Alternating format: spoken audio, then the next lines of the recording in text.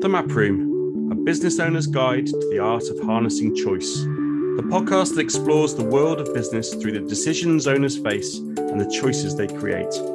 Join the conversation with Paul Barnes and Stuart Brown as they walk through some of the toughest decisions you have to make while leading a business, and how understanding the choices can be used to guide strategy and optimize outcomes.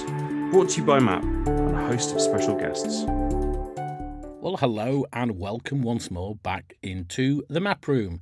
I'm delighted to say that we've had a lot of feedback from our first episode, and we're going to be maybe re-investigating something that was brought up there and has had a lot of discussion. And I would suggest it's probably the most discussed, but maybe the least understood issue amongst business owners, and that is the terror of due diligence. So I'm delighted to give a warm welcome today into the Map Room to John Davage, who's the head of corporate at Bermans. So John, morning to you, and thank you for giving us up your time. Yeah, thanks for having me. The piece that we said originally when we started this podcast was we didn't want theorists, and therefore sometimes when we look to bring an expert in, the risk is we're talking in theory, we're talking in ideology potentially. We don't want that. We always said we'd bring in those people who had probably got battle scars and been on a journey with this. So obviously we've got John in because he is a corporate lawyer. He's got a lot of experience. But the unique thing for me today, and the reason we really chose John, was John's actually just recently sat on the client side of this and has actually managed his own due diligence process and the sale of his own business. So I think that's really unique and hopefully useful to our visitors. So maybe as part of a start and part of place setting, as I like to describe it, John, explain that and talk to us a little bit about you, your experience, but more specifically where you've been on the client side. Yeah, as I said, I've done M&A for 20 years and advised high growth businesses through the business life cycle. So I've always been on the legal side of that and put the building blocks in place from growth to sale. But being on the client side as well, what I personally experienced was the reality of actually doing due diligence when you're running a very, very busy business.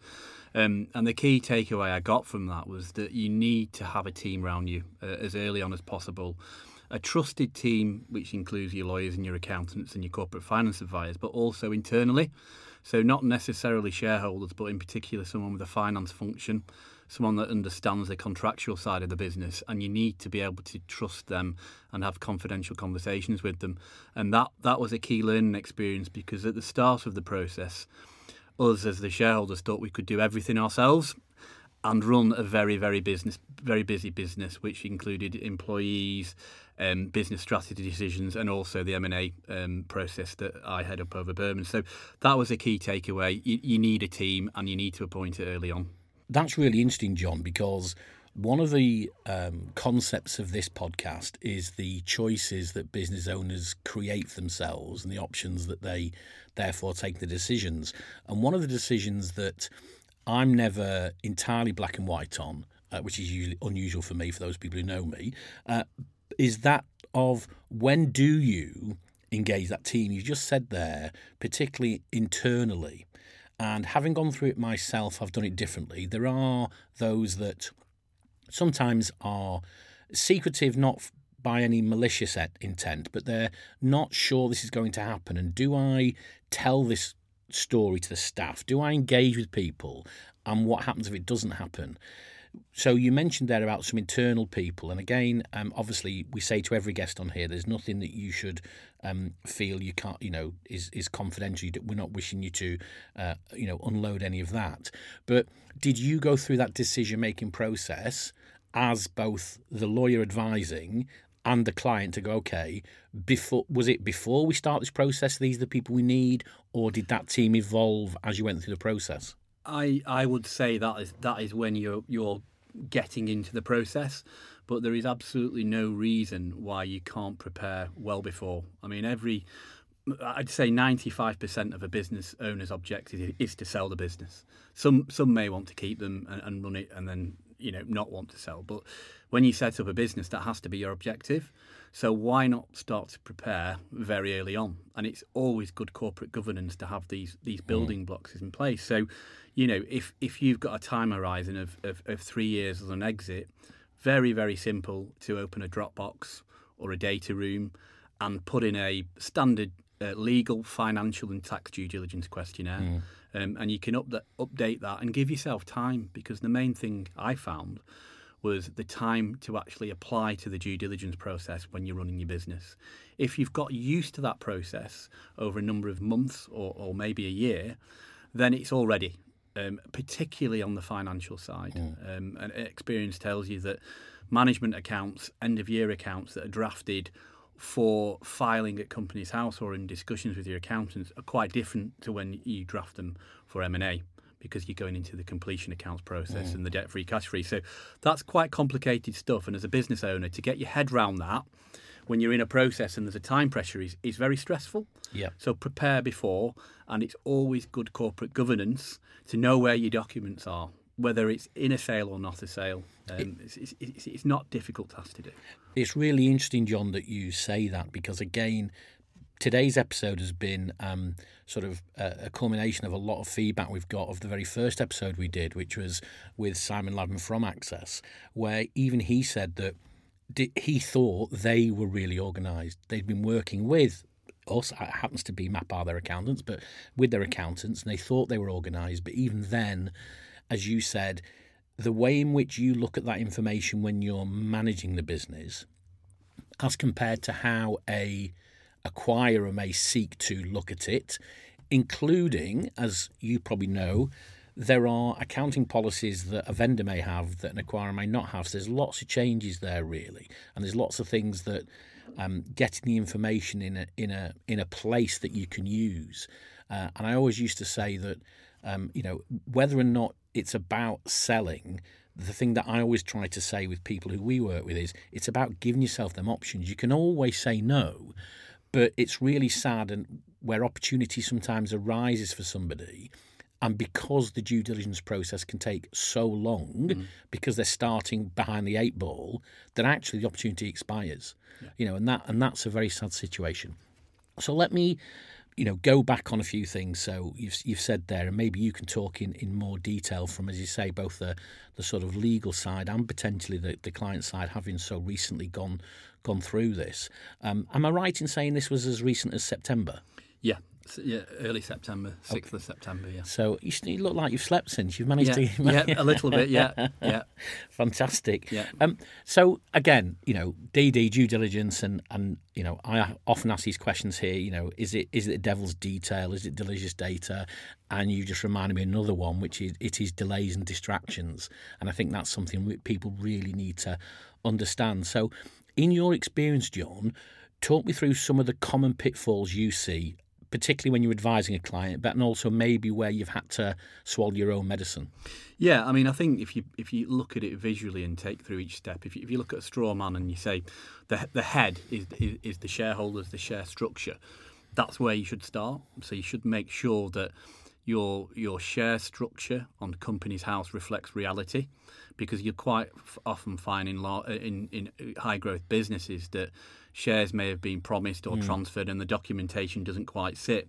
So that's an easy win, and you should review that on a regular basis anyway, because your equity is key.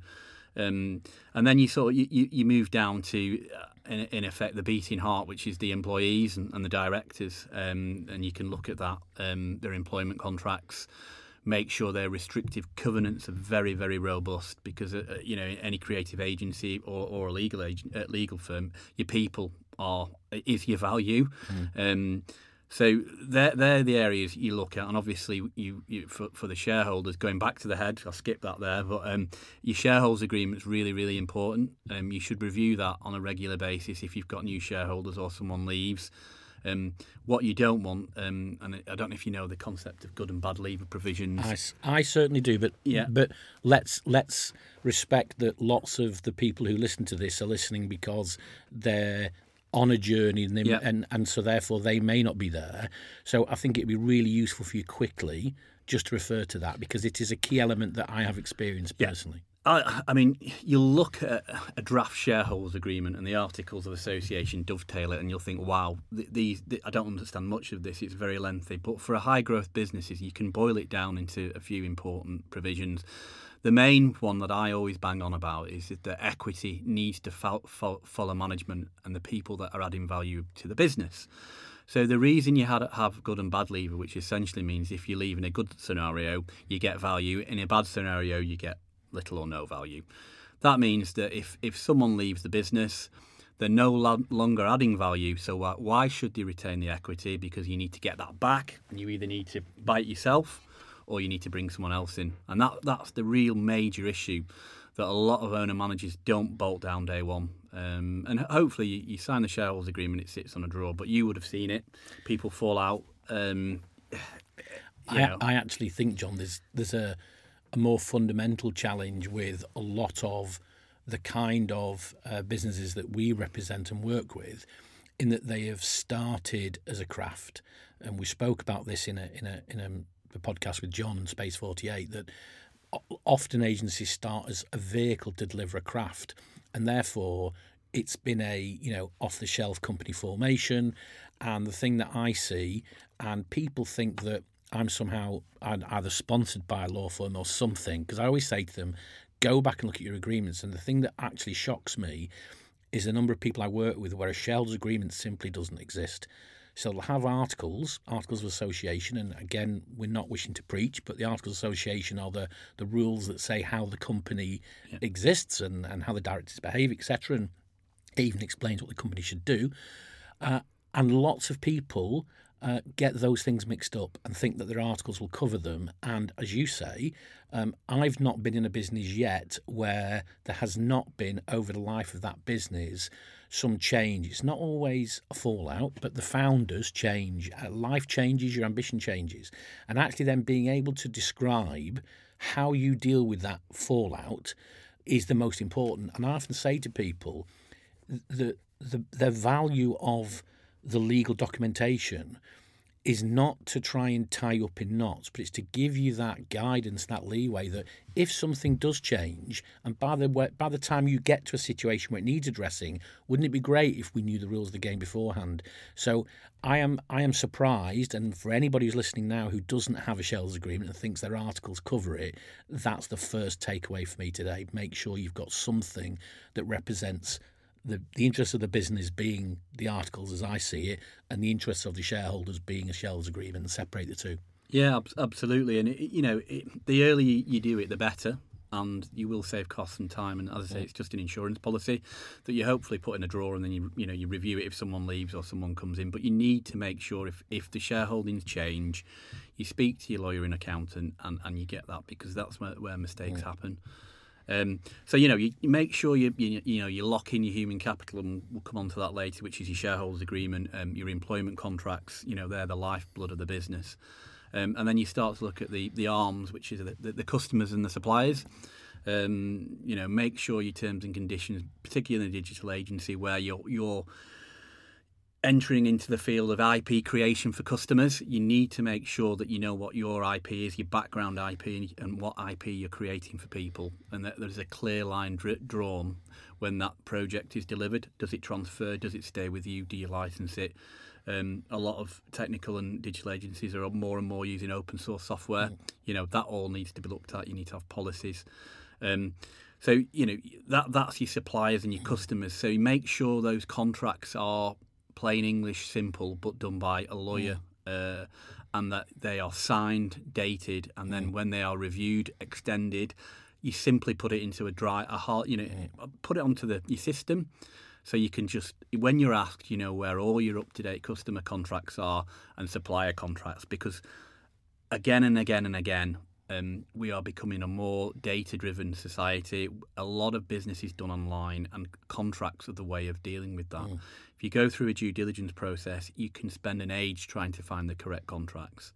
So that's really key. Have a contract manager internally that is their part of their job spec, to make sure that when your sales team signs a contract, and I'm sure agencies do this, that it goes somewhere. That it's assessed on a quarterly basis, because that's where I find a lot of the time is wasted in due diligence, is finding which contracts are renewed. It's never ceased to amaze me the organisations I've been in, and some large organisations, some PLC scenarios, where customer contracts just don't exist. They've gone on, and there's a contract that was signed, as you say, 7 years ago, and people will argue that the spirit of the contract exists, but try and explain that to somebody who's then going to part with their money for your business. That's not going to happen. Yeah. I also think there's a risk in a lot of small businesses where the perception of, you've said there, get a lawyer to do your contracts. Well, why should I do that when I can just take a purchase order from a customer? And there was a time in my career as a salesperson where that was the most important thing you did, obtain purchase orders. And trying to explain to people now that the difference of the terms and conditions, and we probably won't get into the detail of it today, but one of the things that surprises most of the people that we work with is the concept of a change of ownership clause in a contract. Yeah. So if somebody comes along and says, they don't look at that when they review it, they're happy to take a PO specifically off some of the larger clients, and it's part of the growth of that business. Yeah, and you won't have a choice to really, other than to be on their terms. But what you do there is you check the IP position, the confidentiality position, and the change of control provision, which is key. Go back on. Yeah. IP interests me for lots of reasons, because again, I think specifically in the sector that we serve, in the sort of digital agency space, there are those agencies who are building a product and building, I would say, a clearly definable IP. There are others who are delivering potentially a methodology. So maybe even a project-based business, but there's a methodology that the client's buying. How do you advise somebody to even recognise and start to identify their IP if it's not, an obvious product? It's if you've got a platform or a product that you build on for your clients, that's your IP. So if you've just got a plain vanilla platform that's a dashboard, and you've created that in a certain way that is unique, that's your IP. And then the client might want to put a button there or a button here, and that's what you assist with the project. It's defining what have you created and what you use again and again and again for other clients. Because if you make the mistake of saying, well, all the IP created, in this project is the client's, well, how do you decipher what's yours and what's theirs? So it's really, really important, because you might not be able to separate the code. Or you might be able to, but it might be very difficult after the event. So it's just, if you've built something proprietary that you use again and again and again, you need exclusive use of that. And that's key, and it's recognising it early on. It is, and that's the point, isn't it? I know this is going to be a recurring theme through this, John, about acting early to avoid disappointment later. Yeah. Because there are arguments that we will have both seen over the years where you can make a claim on that IP, but actually, someone else says, but for the first 5 years of your business, you didn't do that. You gave it away. You did this. You did the other. And again, I'm a big believer in the methodology. I'm a big believer in, it doesn't matter what you're buying. We still buy people, and we buy the way in which that service is delivered. Yeah. And I do think there's a lot more that agencies can do to define and document their methodology and see where that is perceived as potential IP as well. Where I see the mistakes happening is, you get the development agreement, whether it's a web development agreement or software, and that's fine, that's clear. But then it falls short with the statement of works. Yeah. Because you have this master agreement which you think gets you, out of jail and works, but then there is strange clauses and provisions put in the statement of works, which is actually the project. So again, it's great that you've got an in-house team to do that, but it's not expensive and doesn't take long just to pass your lawyer and say, look, does that statement of works fit the license or development agreement? And they'll say yes or no. And it's easy to do, but if you're a busy business and you don't do it, it can cause real issues in due diligence. Okay. Yeah. Well, maybe let's use that then to develop the conversation. So we know there's lots of things that we should do, and there's lots of things that we should do at the start, but reality kicks in, as you say. It's a busy business, very often by nature of the kind of businesses we work with that are looking at a due diligence processes because somebody has come knocking, some opportunities arisen, and in the majority of cases, I won't say that all cases, the majority of cases, that's been led by the outside interest, the third party, not necessarily by the plan by somebody. And so all those things that, if you could start again, what would you do, aren't there. But let's talk about the things where maybe you've seen it actually cause an issue. So where have you seen, and talk some of our listeners through so they can understand to say, okay, I'm going to make sure I don't make that mistake, or I can plan for it. Where have you seen due diligence errors then either delay a process, God forbid, kill a process, or cost money in terms of increased legal and financial due diligence costs? Because I often say to people, every question that acquirer is going to ask is probably got a price tag on it, be it small or be it big, or where the due diligence has not been strong enough, or basically ripped a valuation to pieces. Yeah. The main areas are real property. So if you've got a significant building, industrial buildings, probably not particularly relevant for our audience. Intellectual property, ownership, not owning, licensing, terms and conditions.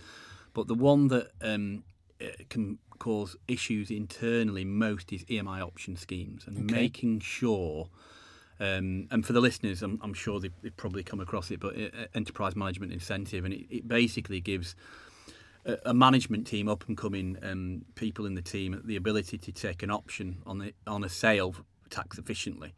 Now, if that's not structured correctly, it can disqualify the whole tax advantage of the scheme, which can be disastrous if the business is selling for many millions. You're talking serious figures. So that for me is quite a common area that comes up, and even if it's done correctly, the buyers, lawyers, accountants, advisors will look at it in minute detail. So that's an area that, if you're going into an EMI, and there is all sorts of resources on the internet now for doing that, I always get lawyers and accountants involved early on, and keep it simple.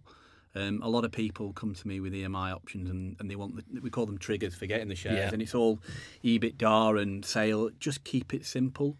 Either have the shares vest over a period, or you just simply say, look, guys, we're in this together. We're building value together. If you're here on an exit, you will benefit. If you leave for whatever reason, the option goes. And for me, that just keeps it very, very simple. Agreed. Everyone knows where they're at, and you're building. And I've got to say, out of any legislation for owner-managed businesses, EMI is fantastic, and it's one of the last tax advantages that our owner-managers have, particularly maybe after the next budget. So it's there to be embraced and to be used correctly. Okay, interesting. So what else have you seen that maybe, as you say, is what would you say is the biggest delayer? So if you're working on a transaction, and I appreciate you're working on one side of that being the legal due diligence, and obviously the financial due diligence is operating sometimes in tandem, and that's probably an interesting conversation. Sometimes in tandem, and sometimes I have witnessed transactions where, for reasons I didn't quite appreciate or understand, that either side wants legal to get done and then will instruct the finance, or vice versa. And I've never understood, but I've seen it happen.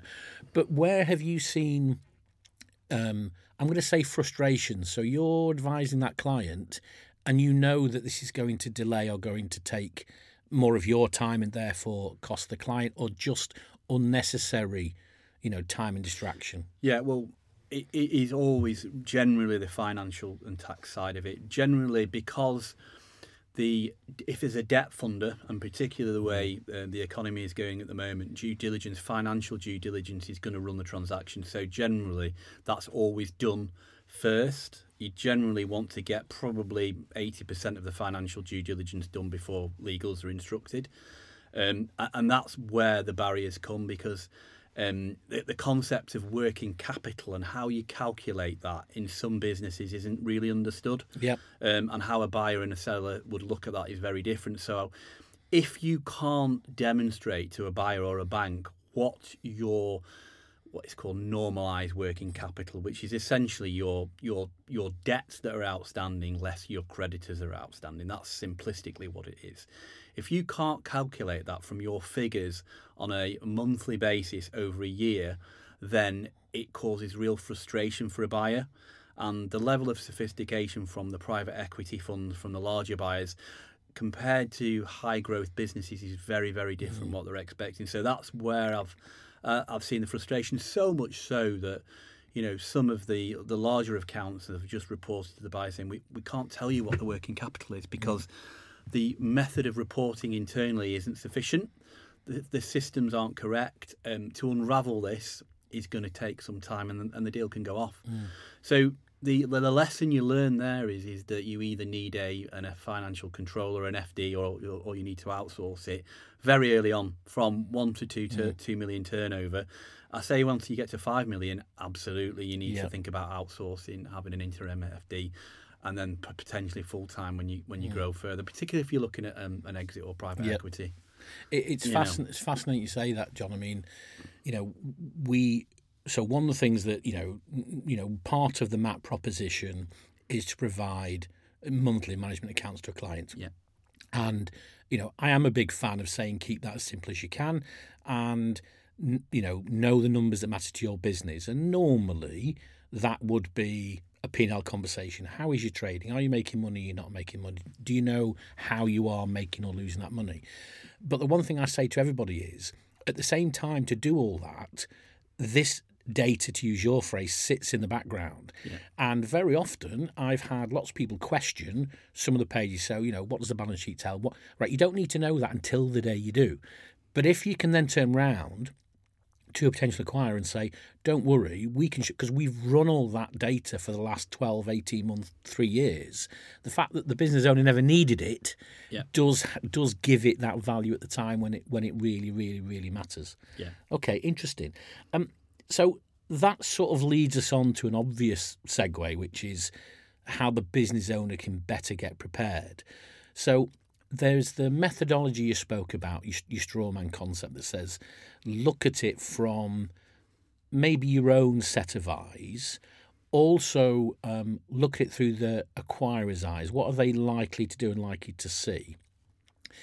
Maybe even if you go back to your own recent experience. So you've advised for many, many years, more than 20 years in this space in terms of M&A activity. But you've recently gone through it, if you like, and lived the reality. Do you think, what could you have done, and maybe or is there anything you should have been more prepared for and could have done better looking at your own recent transaction? I think knowing your contractual side, because companies go through reorganisations. We were a partnership, then we were an LLP, then we were a limited company. So it's tracking that and tracking where the contracts are, because they can be historic names. That's an area. Also, we as lawyers have got very decent debt management systems and all that sort of stuff. But if you're a business that deals with work in progress, because you record time, all of that needs to be looked at. Lots of agencies by project basis of that, aren't they? Because they may have let's just say they're working on a long web build, and they've agreed potentially some. I'd love it if they agree deposits, but not all do. But deposits and then some kind of payment scheme.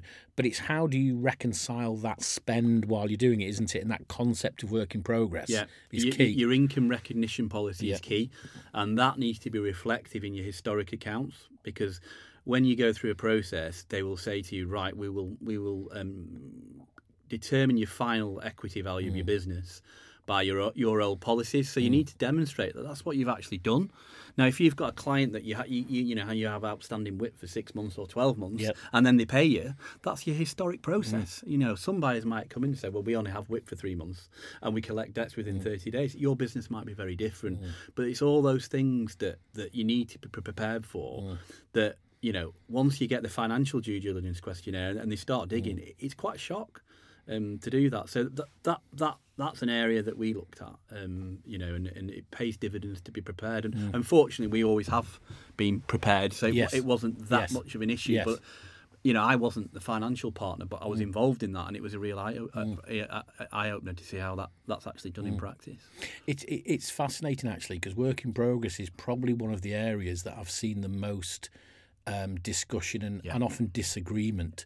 And I often say to clients, understand the accounting policy of the potential acquirer, because one of the risks is we all talk about valuations, and normally we talk about a multiple of something, whether that's your EBITDA or whether it's a revenue number, and people look at that and do a fag packet calculation and say, so I've got X times Y, it's worth this, and then not realise that, not out of any malicious intent, the job of the due diligence is to keep seeking clarification, but in aligning that business, the acquisition target, to the acquiring company, there'll often be changes, and work in progress is the one that I've seen come up so many times, where the vendor says we do this, and with respect, the acquirer says, I don't care how you do it, this is how we do it, and that suddenly wipes a number off, and that number can be the difference between that person saying yes,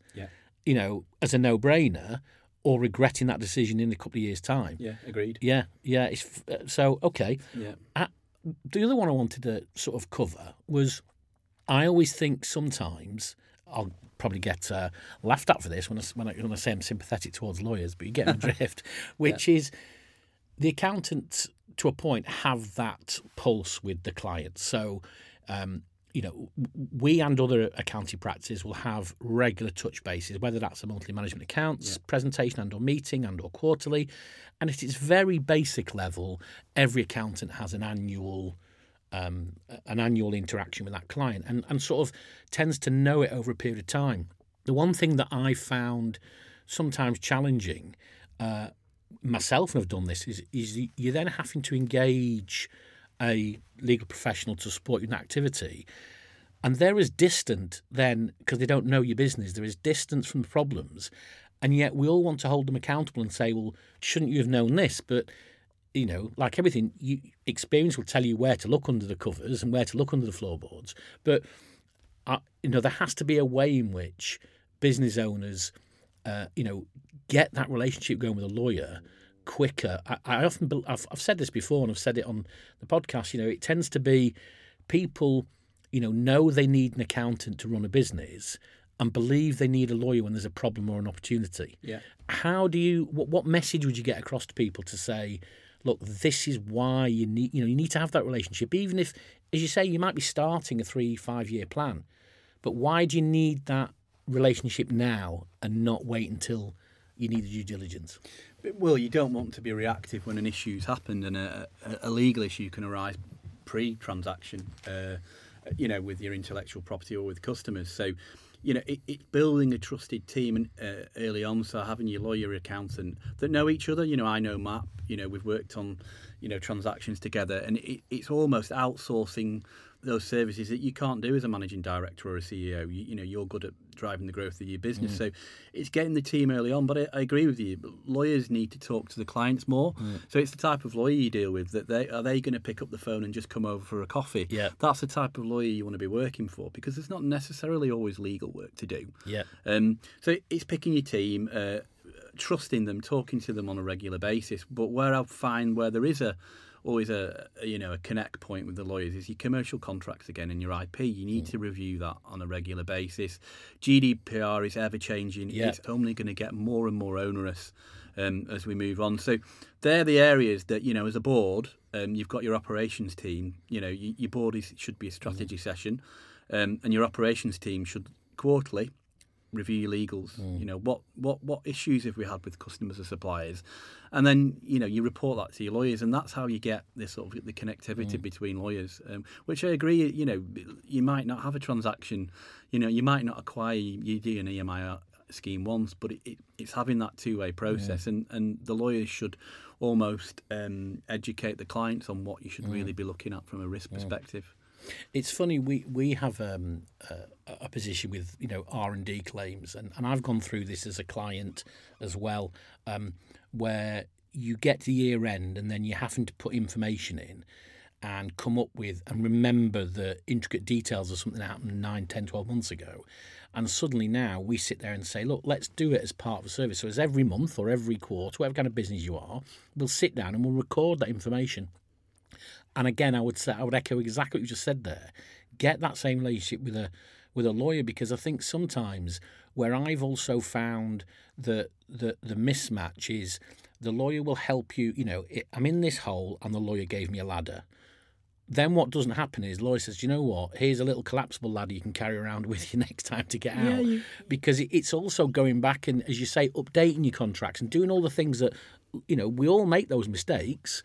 but learn from them and get better and better and better with everything you do. Yeah, because each, I deal in a whole range of sectors, and it never ceases to amaze me how different owner-managed businesses are run. The nuances on their income streams and the contracts and how they deal with suppliers and customers makes them unique, and they don't even know that. So, when I'll come to do an M&A transaction, I'll get some heads of terms through, I'll get this lovely information memorandum, and I'll read that cover to cover. But then I need to have what everyone calls them deep dive calls. But you need to understand the business that you're selling, and the way that you do that before is you're involved quite closely on how they deal with their customers through their commercial contracts. So it's really, really important that the lawyer understands exactly how your business works, how the data is hosted, all that sort of good stuff. And then hopefully you're with the same lawyer, so when you go into a private equity investment or a sale, they know how your business works. Yes. So when you're going through disclosure and due diligence, you're not going to miss anything, and that's key. So it's about long-standing relationships, not obviously if you fall out with your advisors and they're no good, you move. But if you can find one that you're comfortable with, try and stick with them as you do with your core senior management team. Yes. I mean, do you know what? That's a really interesting thought. You just said that, because I can't help thinking, it would be obvious when, as an accountant would, as a lawyer would, and for lots of our clients, I've seen it very often with, developers, where there are different ways of doing something, and somebody will say, well, I wouldn't have built it like that. I wouldn't have written the code like that. And so therefore, if you're acting on behalf of a client and an existing legal issue, let's just say an MI scheme or something exists, or a share transfer or something, and you're looking at it saying, I don't think that's been done too well, how do you either address that? Do you say, look, let's get all this out on the table first? Is it we'll address that if somebody asks a question, but it must be quite hard for you to, I don't mean defend the indefensible, but you understand what I'm saying, where we've all seen things that go, do you know what, that really wasn't good enough. Yeah. But then you've got to work with that or explain that to somebody else. Yeah. Absolutely, yeah. Incredible. I'm conscious of the time at the moment. One thing I did want to talk about was, we know each other from the relationship with MAP and what you've done and the work you've done for us as a business, including me and my involvement with MAP, and obviously also with clients. I'm interested that, my sort of involvement is that of a non-exec director, and you've got, as I understand it, a book that you put together that had some things about non-exec directors, which are interesting. But it was also aimed at, I'd say, quite a few of the people that I think might be listening to this podcast. Which was, my view is it was about either building or scaling a tech business, which is something that everybody talks about. So, talk us through that a little bit. Talk about where did it come from? How long have you been doing it? Where can people find it, maybe? Yeah, I deal a lot with a business called the Startup Factory that was set up by Ian Brooks and Guy Remond probably 5 years ago now. And what they do is they assist technology businesses by providing services, and they may take equity or give strategic services. So I've worked very closely with those guys with their portfolio, and lockdown hit, so we thought, what can we do best use of time? So we all put our heads together and came up with this book. It's called From the Factory Floor, and it's basically the genesis of a startup, a technology business, through MVP all the way through to sale. Fictional, or is it based on? It's based on experience. Yeah, okay. Ian Brooks is proud of the factory records connection as well. So there's a lot about made in Manchester and that sort of appeal to it, which really resonates with us as well. So there's a whole section on CTOs, non-exec directors, growing the business culture, all that sort of great stuff. And then basically the summary of what we've talked today, mine chapters at the back, the legal chapter, and that starts off on me selling a business just before COVID hit and the strains and stresses of that, and then goes through the process of just how to make things a bit easier for owner managers. And really that's about corporate governance and just having good governance across the business from the start. Yeah.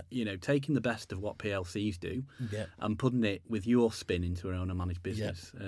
So that's it, really, the book, and it's been really well received from the audience in the technology audience in Manchester. And if somebody's listening today wants to find it, how do they find it? It's on Amazon. Okay. So, it's come from the factory floor. Right. It's on Amazon.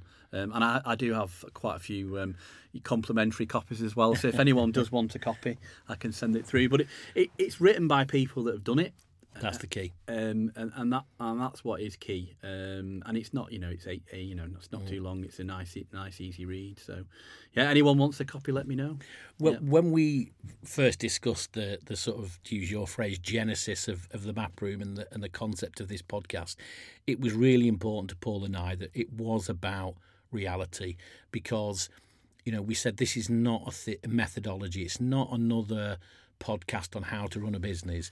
It literally is bringing together knowledge share and bringing the experience of people who've been and done it, good and bad. And I'm more than happy to discuss successes and my own errors and mistakes, and actually bring people together that have either been through that journey, have just gone through it, and can give real learning and real advice to somebody. Because we can all go and read lots and lots of books written by somebody who might be very intellectual, very academic, and never actually done it, and not got the phrase we often use because of the map room analogies, the battle scars. Yeah. So I think that really, really matters. So excellent. Okay, well, I'm really grateful for the time you've given us today. No, John. I've loved it. It's great. Yeah.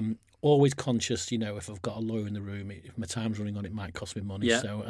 So that's fantastic. Yeah.